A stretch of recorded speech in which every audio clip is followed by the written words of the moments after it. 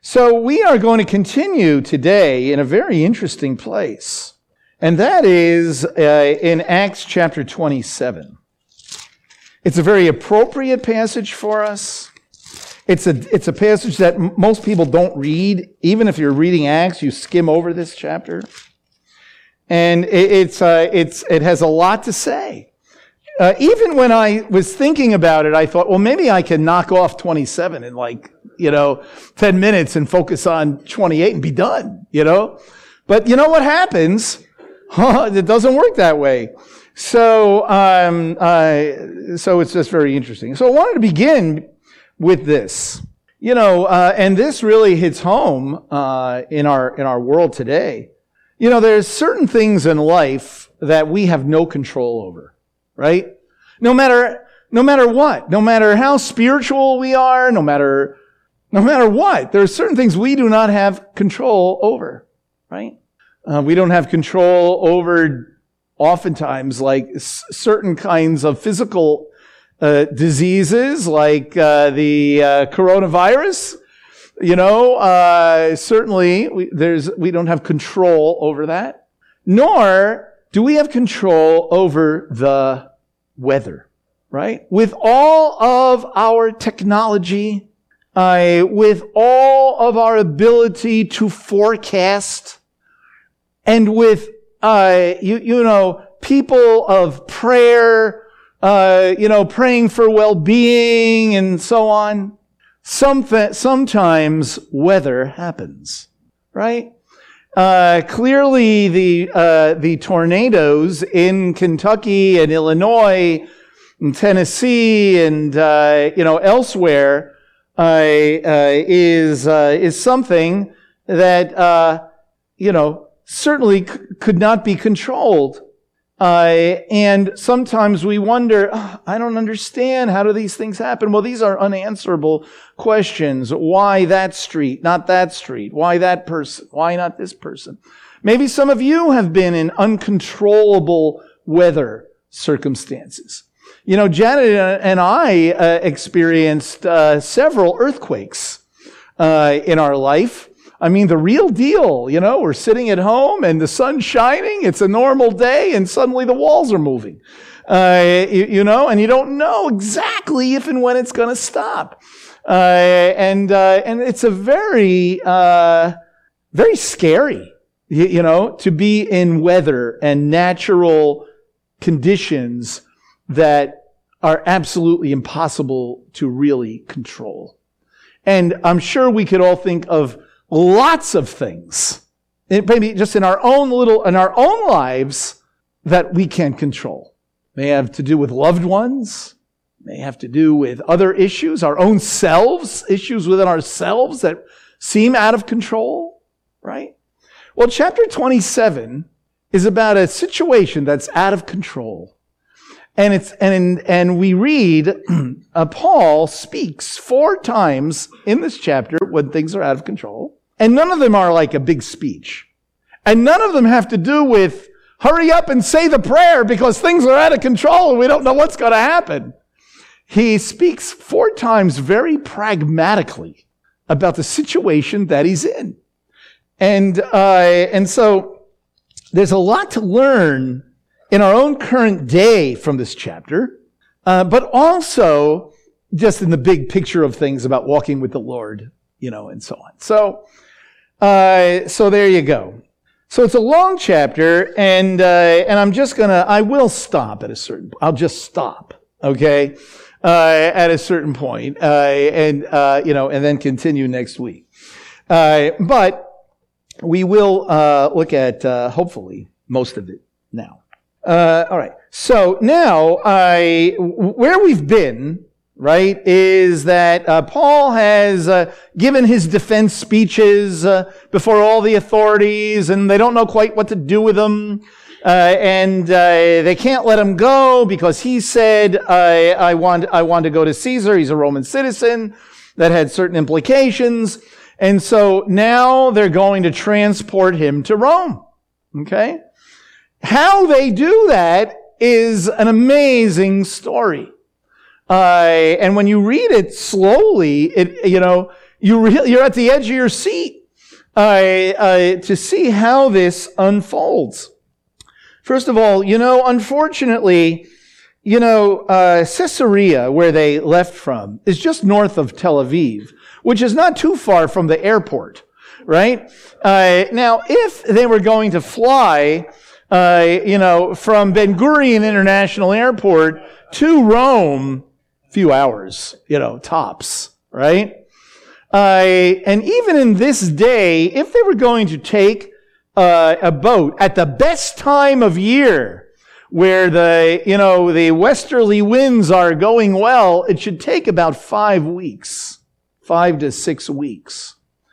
They started in the month of August and didn't get there till March.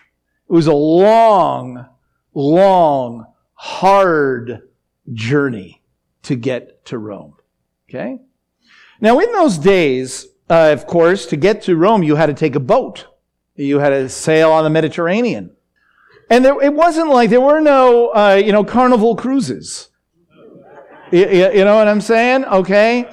There weren't even passenger vessels, no matter who you were. Even if you were, from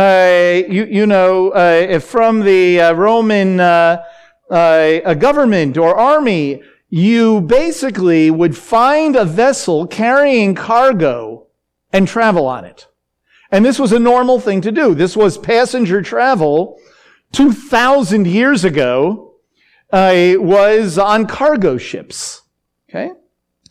All right. So it says now, beginning in chapter, oh yes, now you can put it up. I'm glad I just remembered. I would have really been upset with myself. Okay, so here's a map. Okay, so on the far right, you see the blue, it's obviously the blue line, right? Okay, so where it begins is in Caesarea. Okay? Then it makes this little jaunt, That's Sidon. And then it starts to make its way, it's fine, leave the lights on. It starts to make its way out. And it's hugging the coast because of the winds. Okay? It's hugging the coast because of the winds. Okay? And then, they stop. There's an island there. Okay? And that's where that's where their connection is. They had to wait a few hours, get on the next boat. You know what I mean? Okay? And then they're in this, they're in the open seas. Terrible storm. Terrible, okay? It was only supposed to be really a 3-hour cruise.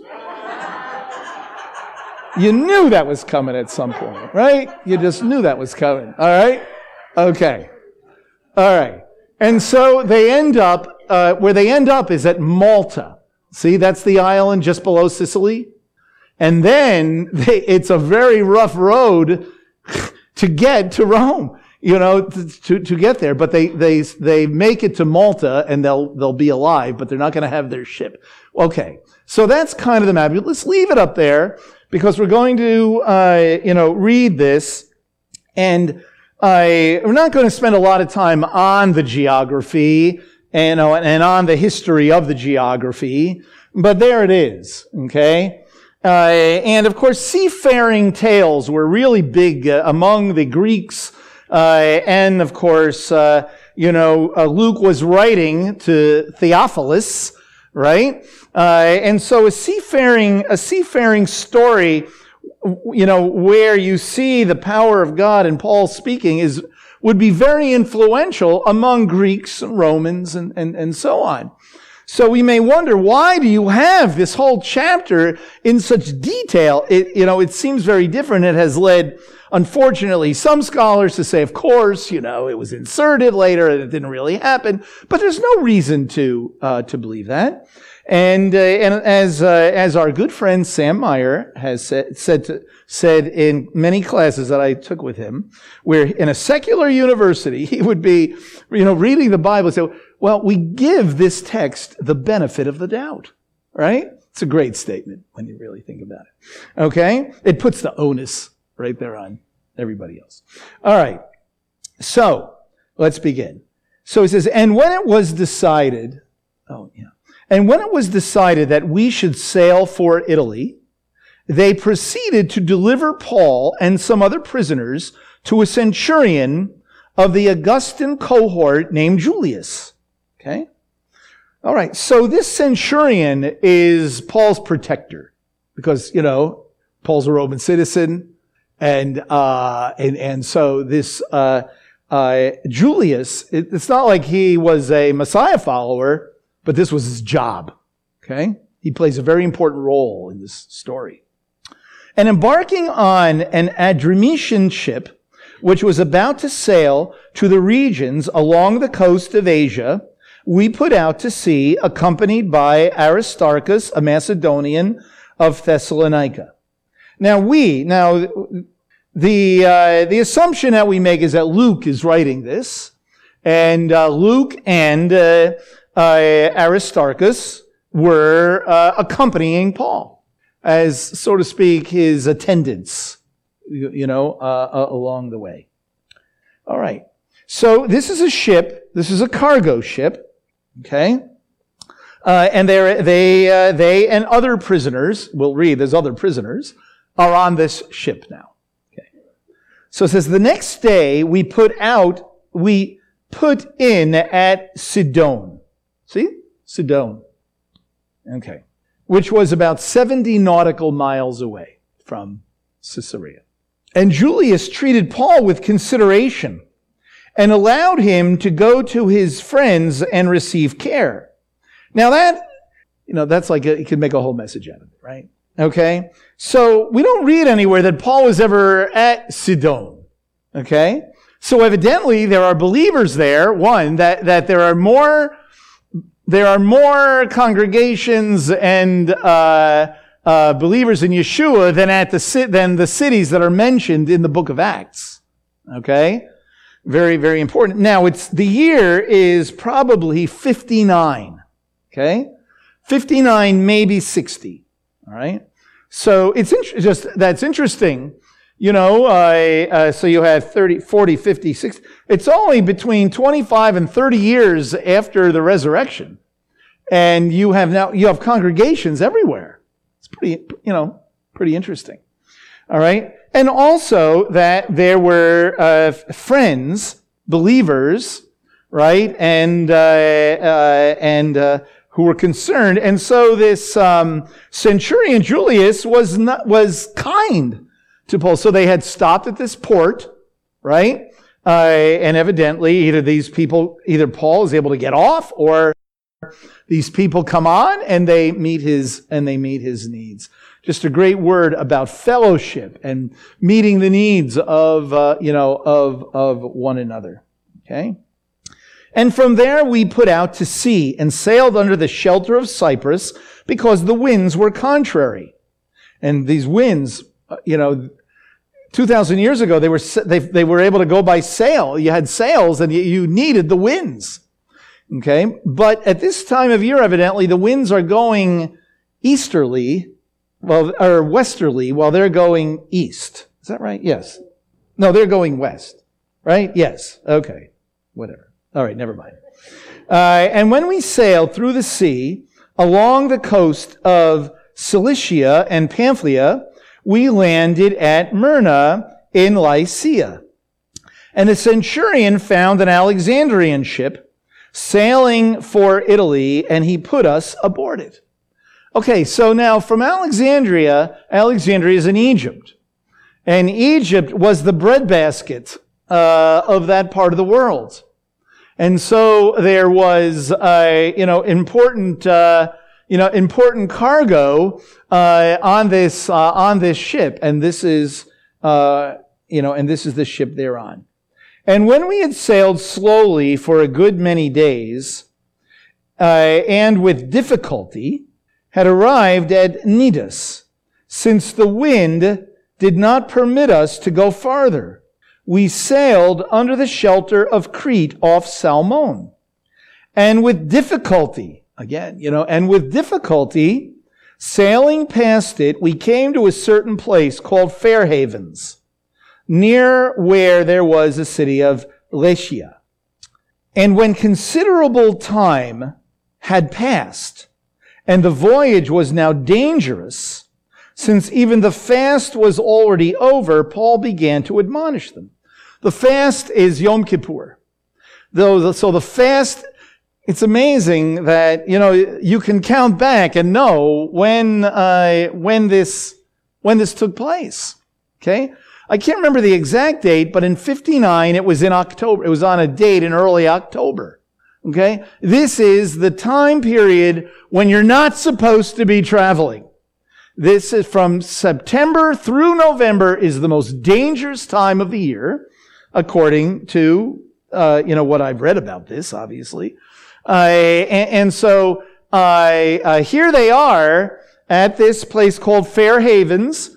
They could have stayed there longer, and wait, till the time passed and then continue. Okay. And so Paul speaks up. Now he must have had some kind of, gravitas. I mean, he must have been a person that they were willing to listen to, right? So it says, so when considerable time had passed and the voyage was now dangerous, since even the fast was already over, Paul began to admonish them and said to them, "Men, I perceive that the voyage will certainly be attended with damage and great loss, not only of the cargo of the ship, but also of our lives." Very interesting. So Paul says, very practically speaking, if we continue, there's a good chance we're going to die. There's a good chance you're going to lose the cargo, we'll lose the ship, and we'll all die. Okay? But the centurion was more persuaded by the pilot and the captain of the ship than by what then was being said by Paul. So in other words, the centurion hears what he says, but the navigator, says differently. So he says, I'm going to go with the navigator. Very interesting that Paul, very practically speaking, takes precautions. Here says, let's not go. Now, Paul wanted to go to Caesar, and what we might expect of him at this point is to say, we're going. We need to just go. Okay? But he doesn't. He looks at what's going on around him, and makes a case for it. Okay. Now verse 12. And because the harbor was not suitable for wintering, the majority reached a decision to put out to sea from there. If somehow they could reach Phoenix, yes, it's in the Bible. Okay? A harbor of Crete, facing southwest and northwest, and spend the winter there. So they figure, okay, we're going to go farther. We're going to try to make it and go as far as we can, and then we'll spend the winter there. Okay, so now they're in this open sea area. Okay? And when a moderate south wind came up, supposing that they had gained their purpose, they weighed anchor and began sailing along Crete, close inshore. But before very long, there rushed down from the land a violent wind called Eurakio, which, you know what that translates into English? Nor'easter. Now, if you're from upstate New York, where I'm from, that has a specific meaning, right? That the winds are coming from the south and the west, the northwest at the same time. And that produces, at least in the northeast of the United States, the snow machine. Okay? Now they're in a different part of the world, right? And it's just, terrible winds and rain and storm and very, very scary, right? And when the ship was caught in it, it could not face the wind. We gave way to it and let ourselves be driven along. In other words, we're just going to sort of ride the waves. Okay? And running under the shelter of a small island called Clauda, we were scarcely able to get the ship's boat under control. I mean, you got to let that sink in, what's going on, They don't have lights. They don't have navigation tools this is 2,000 years ago. Okay? And after they had hoisted it up, they began supporting cables in undergirding the ship, and fearing that they might run aground on the shallows of Cyprus, they let down the sea anchor and so let themselves be driven along. You know, when you read about this in books, nobody quite knows exactly what that means with the ropes, exactly what that means. But, you know, basically what they were doing is they were trying to salvage the ship so that it would not run aground and that they would not die. Okay? The next day, as we were being violently storm-tossed, now, they began to jettison the cargo. And on the third day, they threw the ship's tackle overboard with their own hands. And since neither sun nor stars appeared for many days, and no small storm was assailing us, from then on all hope of our being saved was gradually abandoned. And when they had gone a long time without food, Paul now is going to speak. Now, I want to read something from a book called St. Paul the Traveler and the Roman Citizen. This was written in 1907, and I will say this, that some people have said to me over the years, why don't you get rid of some books, right? So I purchased this book, by the way, for $4.95 in 1992. And for the first time, I find it to be really helpful. And so I'll just say there. All right? Okay. And I will also say this, just so you know, a little walk down memory lane. It used to be 1,000 years ago that people like me would periodically make a journey to Grand Rapids, Michigan. What was in Grand Rapids, Michigan? There was the Cathedral of Erdman, and Baker, and Kregel, and a few others. Those are long-time Christian book companies, publishers. And they all had used book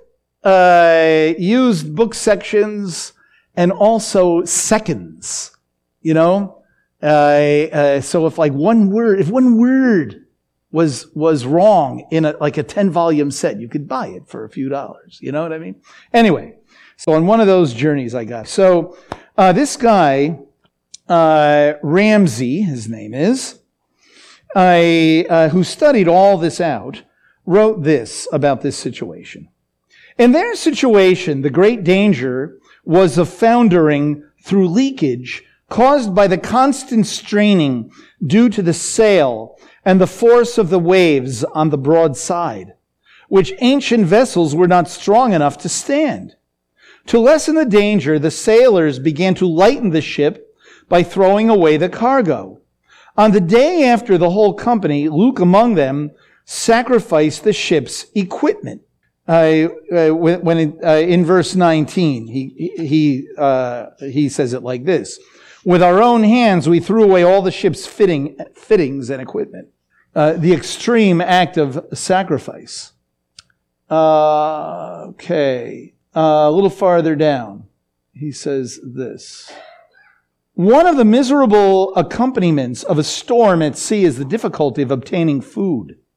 And if that is so in a modern vessel, it must have been much worse in an ancient merchant ship, inconveniently crowded with sailors and passengers. Moreover, the sacrifice of the ship's furniture must have greatly increased the difficulty of preparing food. Worse than all, the leakage was steadily growing from the straining of the mast, and yet they dared not cut the mast away, as it alone helped them to work off the dreaded African sands. Day after day, the crew sat doing nothing, eating nothing, waiting till the ship should sink. In such a situation, the experience of many cases shows that some individual, often one not hitherto prominent and not rarely a woman, comes forward to cheer the company to the hope of escape. And then he goes on to talk about, what Paul has to say.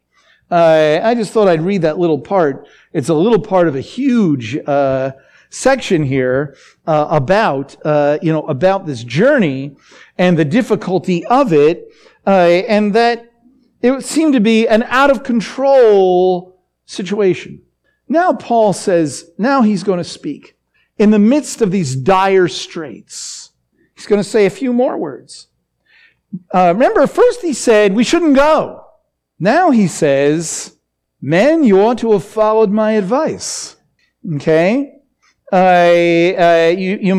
ought to have followed my advice and to not have set sail from Crete and incurred this damage and loss.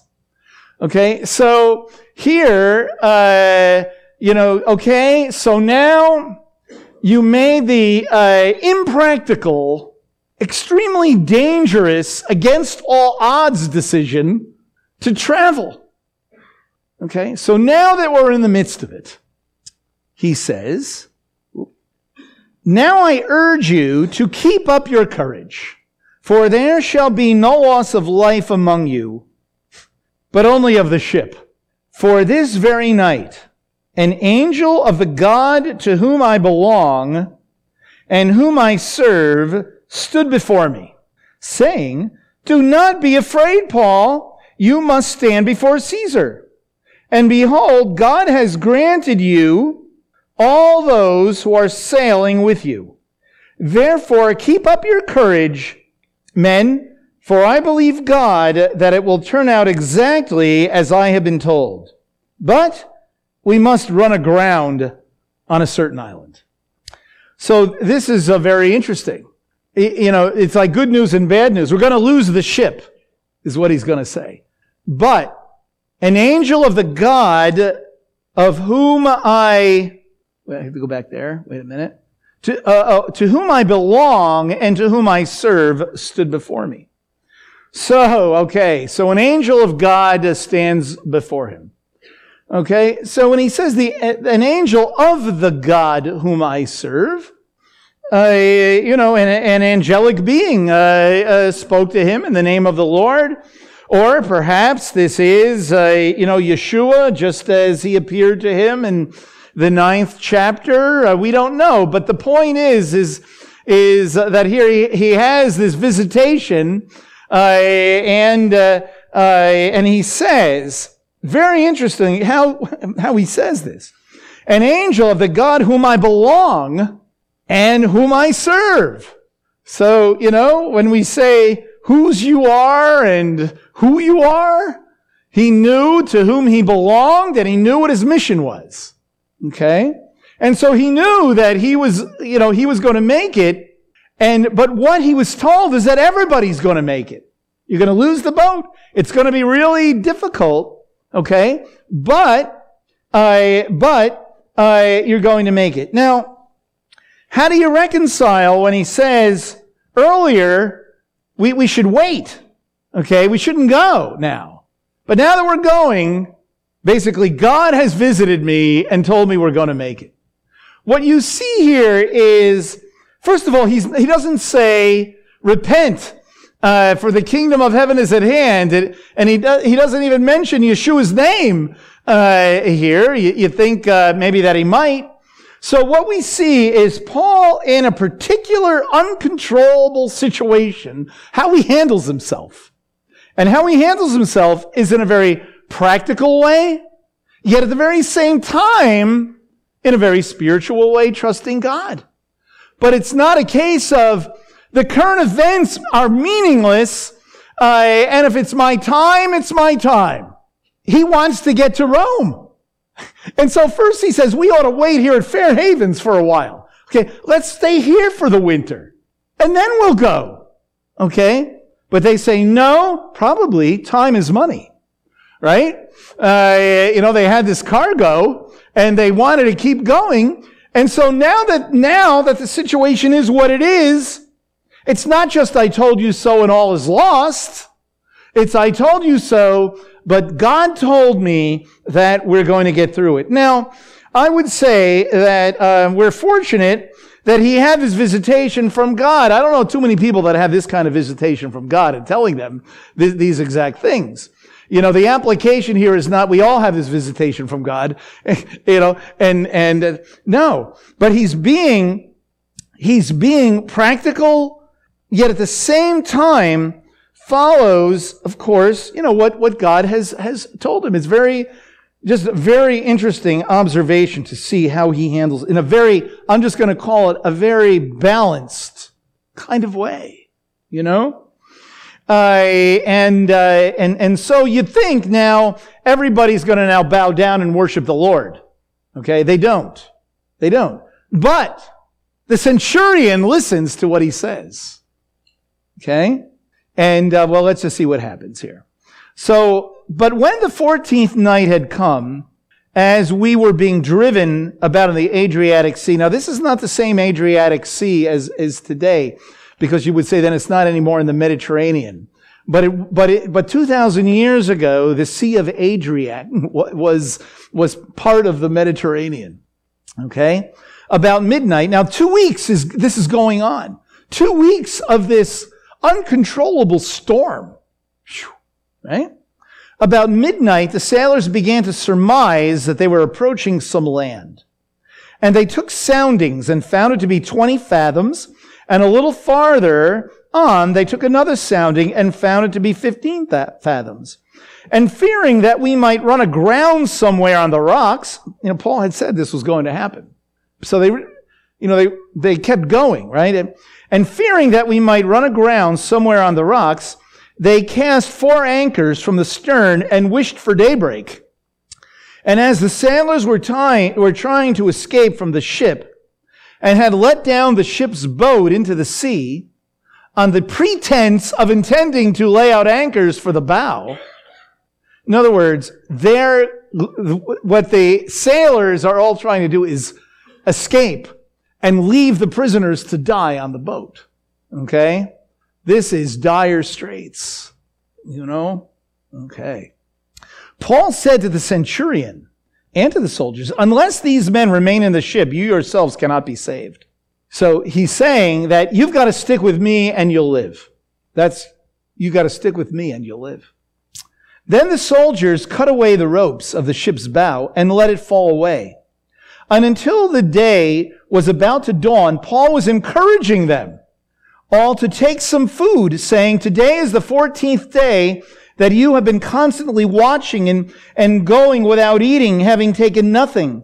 Therefore, I encourage you all to take some food, for this is for your preservation, for not a hair from the head of any of you shall perish. So he's encouraging them. He's telling them, now that we're in a terrible situation, that I know what my mission is, and God has revealed to me that I'm going to make it to Rome, and you will too, if you stick with me. And he encouraged them to eat very practical. That's something to really get from this. He didn't, he didn't just hide in a corner and pray. He was very practical. He says, you got to eat. Okay, there's some food here. Eat. Okay, so so he says that to them. And then interestingly in verse 35, and having said this, he took bread and gave thanks in the presence of all, and he broke it and began to eat. Now, it's kind of interesting. The ship is all over the place. The wind is horrendous. They're about to run aground, right? And so he tells them to eat, and then Luke he said a blessing. Doesn't it kind of remind you? Kind of reminds you of the Messiah's table. It kind of reminds you of that. Now, I don't think that they all sat around a table. They were holding hands and and so on and so forth. But I think when they ate, I'm going to suggest at least among the Messiah, him and the people with him, at least him and his 2 cohorts, if not more, who were believers, sense the presence of God in what they were doing, and there's this moment where they eat and they're blessing God in the midst of this horrendous crisis. Okay?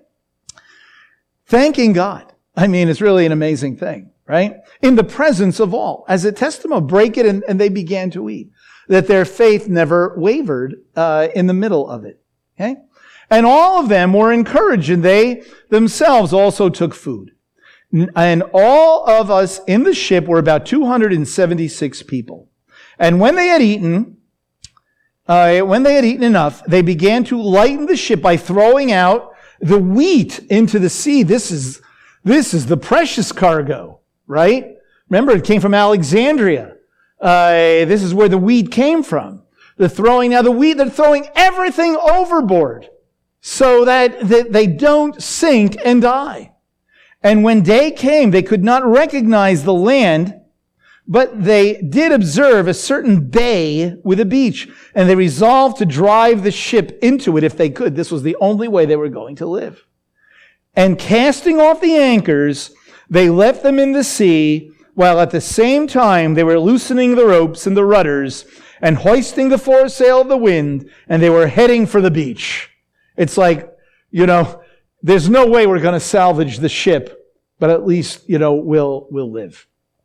But striking a reef where two seas met, they ran the vessel aground, and the prow stuck fast and remained immovable, but the stern began to be broken up by the force of the waves. Now, and the soldiers' plan was to kill the prisoners, that none of them might swim away and escape. So these sailors were not like, the friends of Paul here, okay? They were not. His life was it was either the sea or the sailors. We're going to get him. But the centurion, wanting to bring Paul safely through, kept them from their intentions. And the commander that those who could swim should jump overboard, and commanded that those who could swim should jump overboard first to get to land. And the rest should follow, some on planks and others on various things from the ship. And thus it happened that they were all brought safely to land. And so you have this unbelievable, seafaring tale. Now, there's a few things that we can get out of this. Okay, there's a lot, but a few. One is just in the big picture, viewing this journey as like life, right? And being on this ship, is a precarious place to be. And certainly, a great lesson is simply that, because we're Messiah followers, we're not guaranteed of some kind of first-class, passageway on, going from Miami to the Bahamas or something. You know what I mean? Here, Paul was on a mission from God, and he could have been killed. And in fact, his own personal advice was, let's wait. It does certainly remind us of that, and using nautical terminology, being anchored in the Lord certainly is huge. The center section, which is the heart of the passage, is when he says, I urge you to keep up your courage, for there shall be no loss of life among you, but only the ship. And then he talks about having this visitation, and when he says, to whom I belong and whom I serve. Paul, when he says to whom I belong to God. I am his. He dwells in me, I dwell in him. I am identified in him. Everything that I am, everything that I do, wherever I am, in whatever circumstance I am in him, right? No matter, there's no sense of compartmentalizing Paul's life, all right? So even though he's in dire straits, he says, I belong to him, and also whom I serve. Again, whose I am and who I am. It's right there in this verse that he knows he's on a mission to get to Rome, and he belongs to God. Clearly, whatever God does with him is fine with him to live as Messiah. He's the one who said to live as Messiah and to die as gain. Yet he wants to take proper precautions so that he gets there. He's not cavalier about his situation. Yet he knows that he belongs to God. And he has a personal, directive from God 3 different times in the book of Acts. That you're going to go to Rome, you're going to go to Caesar. He says it God speaks to him several different times telling him that's what's going to happen. So he has that conviction. And so he doesn't say that, it's not just I told you so, adios. Pray to receive the Lord so you can go to heaven when you die. Because that's what's going to happen. Okay? That is not what he says. Very pragmatic, in his walk with God here. Okay. And so that is in whatever, situation we may be. And of course, as human beings, we have a great desire to control our circumstances. And when we cannot control our circumstances, that's when we get really edgy. It's one thing to say, I'm going to pray that God, I'm going to pray that I do well on my final exam. All right? But if you study for weeks and weeks and weeks, and you pray, I pray that I do well on my final exam, I'm guessing you're probably going to do well on your final exam, but you're going to give the glory to God. I'm so tempted to mention the words touchdown Jesus, but I'm not. Okay? All right? But the fact is that we control more than we think, even when we pray. I pray that I'll be able to save up enough money for something that I need. And so you save up, you do it, you give the glory to God. Even sometimes, when we have a medical procedure, yes, we pray, and if it isn't something dramatically, iffy, praise God, right? But when we can't control it, that's when the rubber meets the road of, do I really trust God? Or am I trusting myself? Because many of us are trusting ourselves using spiritual language, and then when something comes that really is off the charts, you find out what you're really made of. You find out where I really am. When it all gets stripped away, we find out what we're really made of. I had a friend many years ago. His name was Sonny Thayer, and he was a pastor in Mansfield. And I was visiting him. And he was ahead of his time in many ways. He was extremely creative.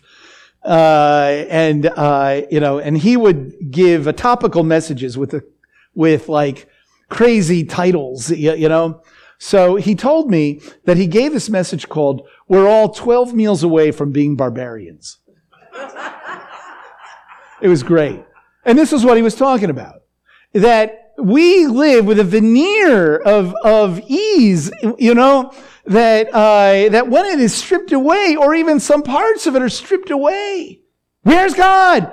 Hey, I thought he was going to do this. Or things are never going to be, hope is lost. And we just go off the deep end in varieties of ways. And I would suggest that is why so many people have had so much angst over the last few years. An uncontrollable situation. Where are my feet really planted? And so this chapter, I think, really speaks to us. Whose are you? Who do you belong to? What is your primary identity is kind of a nice way of saying that, or a sophisticated way of saying that.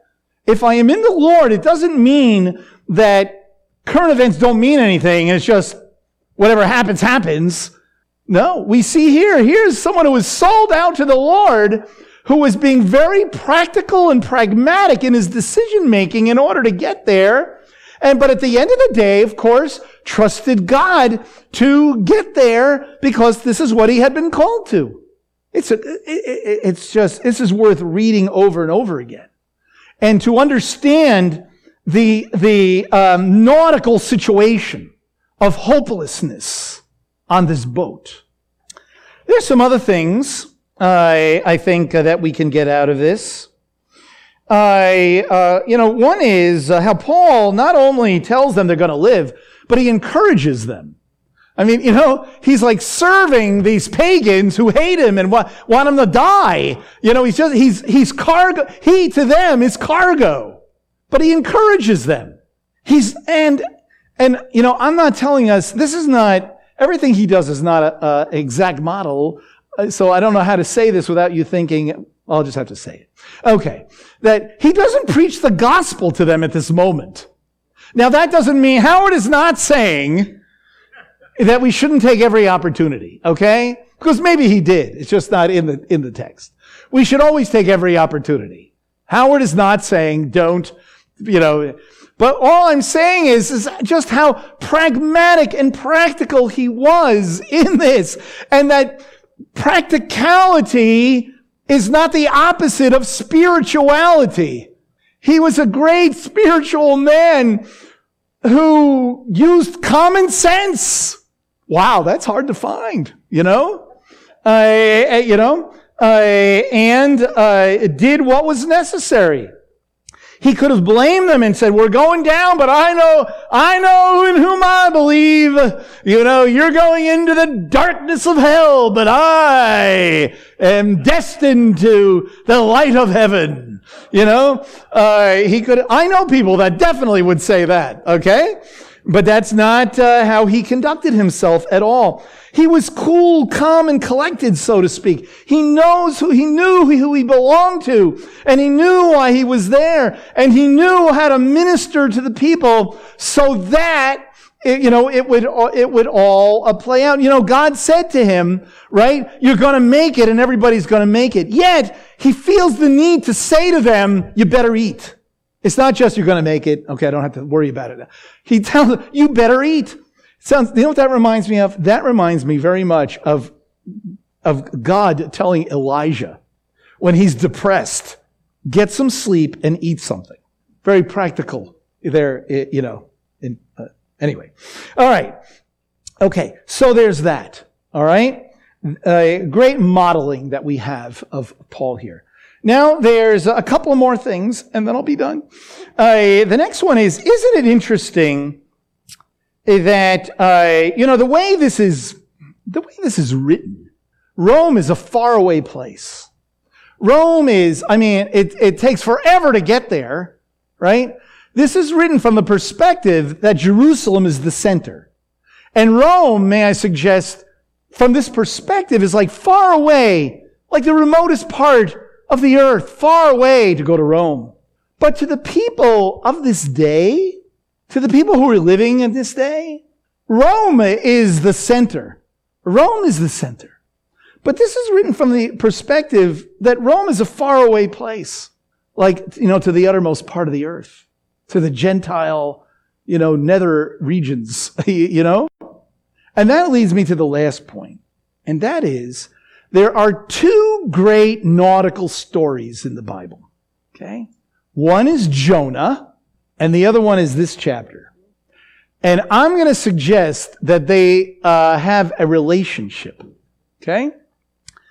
Jonah, first of all, we may not realize this, but do you know how some of the prophets, they embodied the message? Do you realize that Jonah embodied a message?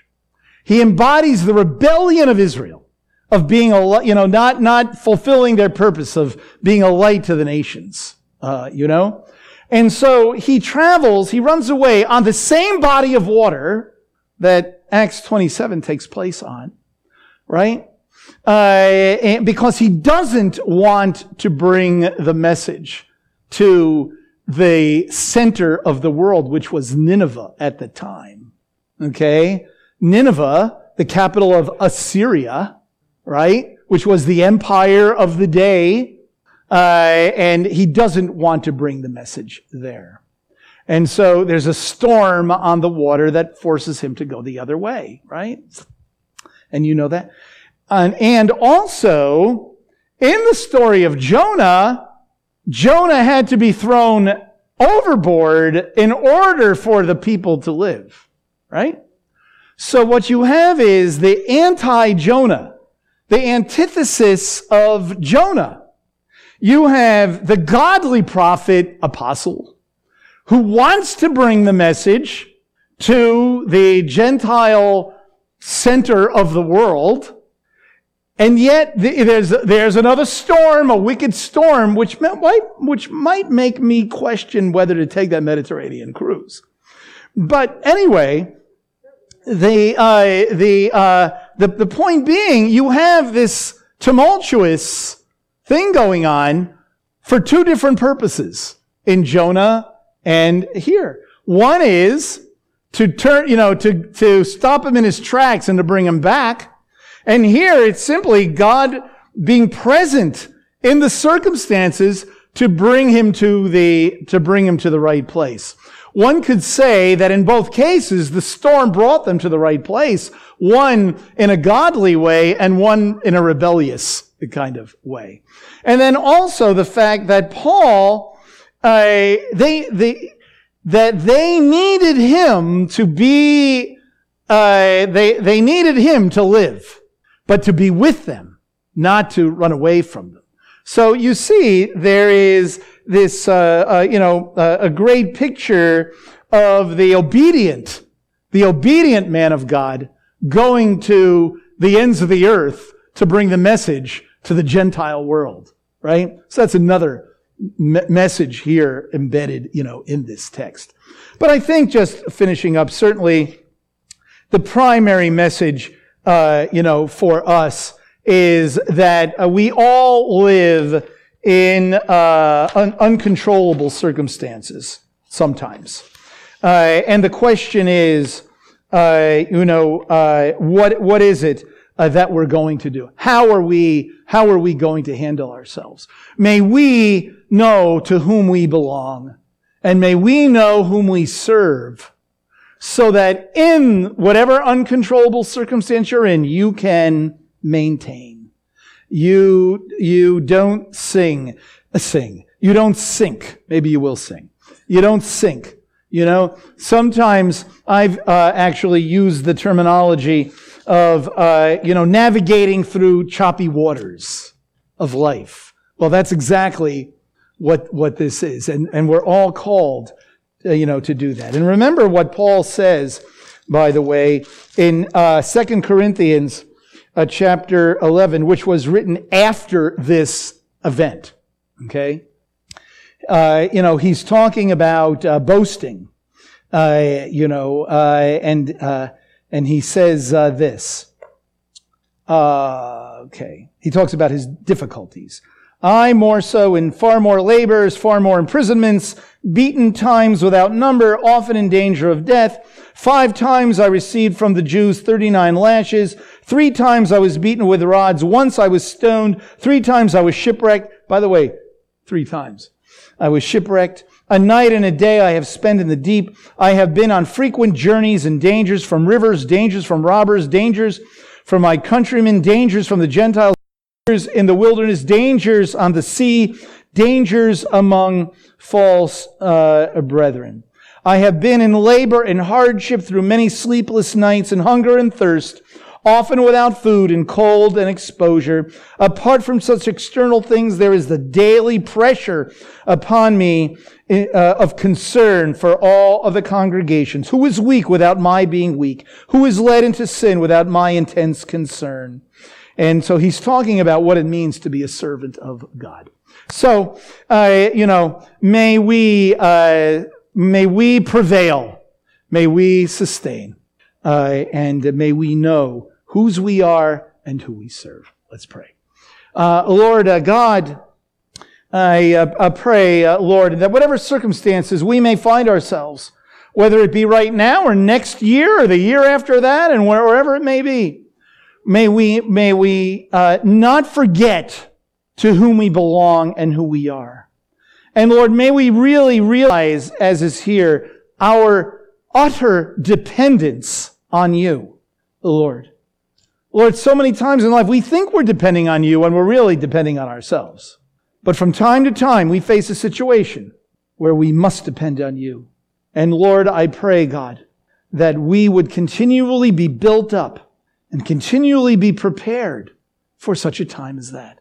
You can't muster it up in the moment. Lord, I pray, God, that we would take this lesson from Paul. And we pray in Messiah's name. Amen.